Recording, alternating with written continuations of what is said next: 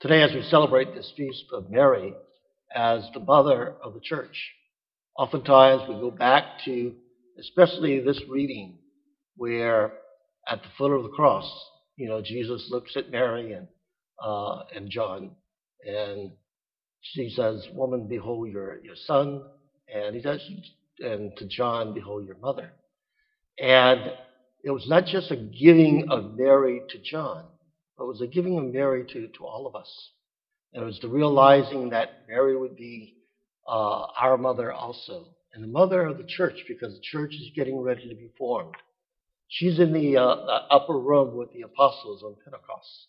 She's there to maybe even tell them stories of Jesus, when he was raised, and stories of his birth and everything else. But also to pray for them to be open to that spirit. And Mary stands before us and with us as that perfect person who always said yes. That's what Eve was supposed to be, Adam and Eve. And Eve was going to be the mother of life and the mother of all life. But Eve had a choice, and Eve said no. That's where sin came into the world. Mary had a choice also to be the mother of Jesus and I. She said yes. And over again, she always says yes. Yes is a very small word, yet it is so difficult for us to say at times. It means not just the word we say, it means putting it into action and actually doing what we're saying yes to.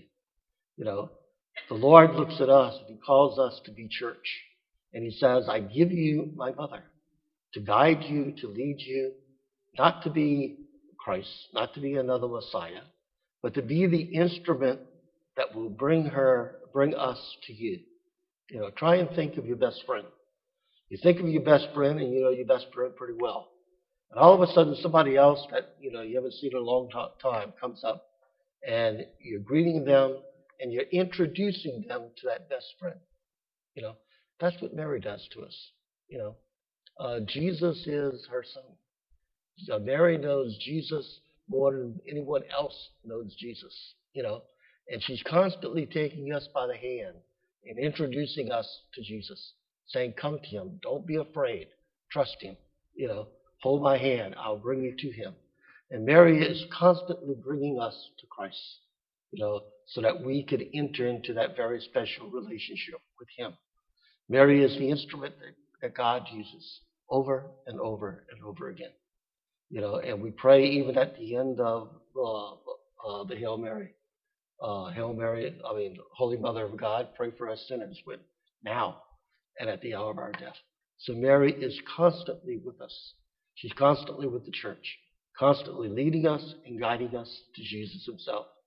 Let us have the courage and confidence to ask Mary to always be with us, to lead us there, so that ultimately when the Lord speaks to us, when he asks of us the question, our answer may be yes.